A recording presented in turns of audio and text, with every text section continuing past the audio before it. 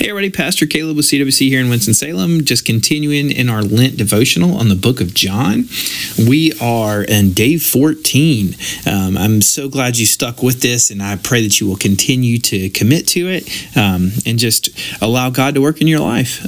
So hey, let's dig straight in. We're going to be in John 4, verses 43 through 54 today. After the 2 days, he left for Galilee. Now, Jesus himself had pointed out that a prophet has no honor in his own country. When he arrived in Galilee, the Galileans welcomed him. They had seen all that he had done in Jerusalem at the Passover festival, for they also had been there. Once more, he visited Cana in Galilee, where he had turned the water into wine. And there was a certain royal official whose son lay sick at Capernaum. When this man heard that Jesus had arrived in Galilee from Judea, he went to him and begged him to come and heal his son, who was close to death. "Unless you people see signs and wonders," Jesus told him, "you will never believe." The royal official said, "Sir, come down before my child dies." "Go," Jesus replied, "your son will live."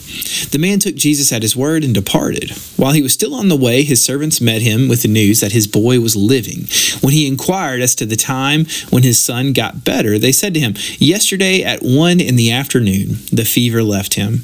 Then the father realized that this was the exact time at which Jesus had said to him, "Your son will live." So he and his whole household believed. This was the second sign Jesus performed after coming from Judah to Galilee. This is the word of the Lord. So this story is carrying a lot of weight, in my opinion. And that means that there's a few layers of meaning to tease out. But I think for the purpose of this Lent study and our time that we have together, we need to focus on one thing, and that's the timing of it. John, in all of these encounters, has been very specific about timing. Nicodemus is at night. The Samaritan woman is in the middle of the day. He stayed for 2 days. He had to go through Samaria, even though he really didn't. You see, Jesus is there just in time. Jesus' obedience and direction and his plan have all been determined by God and it's almost like they have to be perfectly timed and perfectly placed to reveal his glory and his mission and all of that.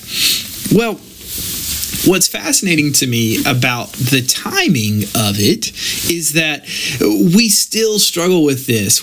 I struggle with this, for crying out loud. We are immediately wanting gratification. We are immediately wanting freedom from whatever we are seeking from God.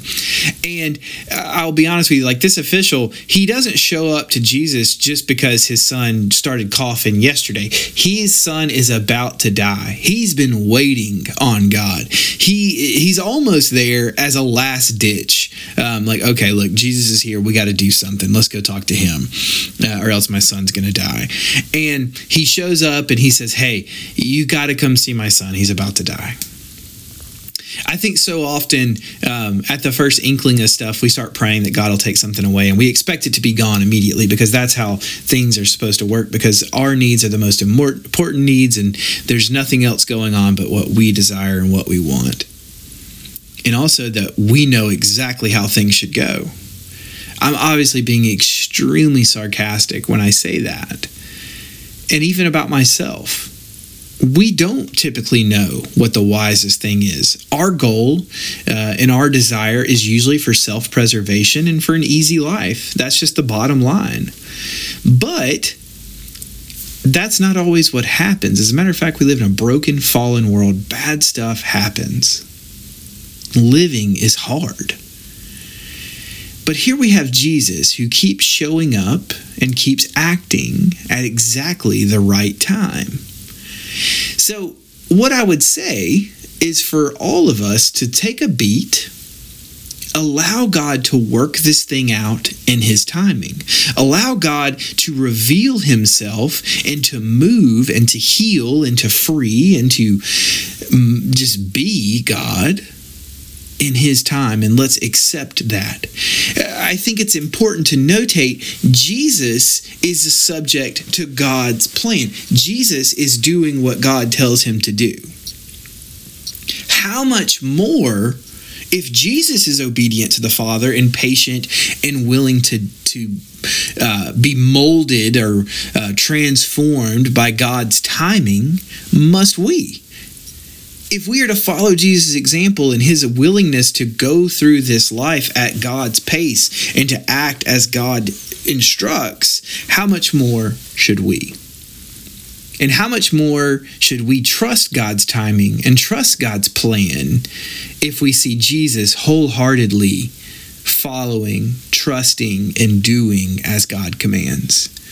So today, I pray that you will have patience and that you will have faith to allow God's timing and God's plan to play out in your life, even if you don't necessarily understand it, even if it's causing you anxiety.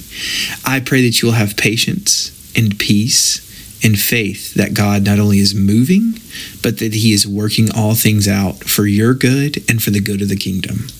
Hey, I'm praying for you. I love you. Grace and peace.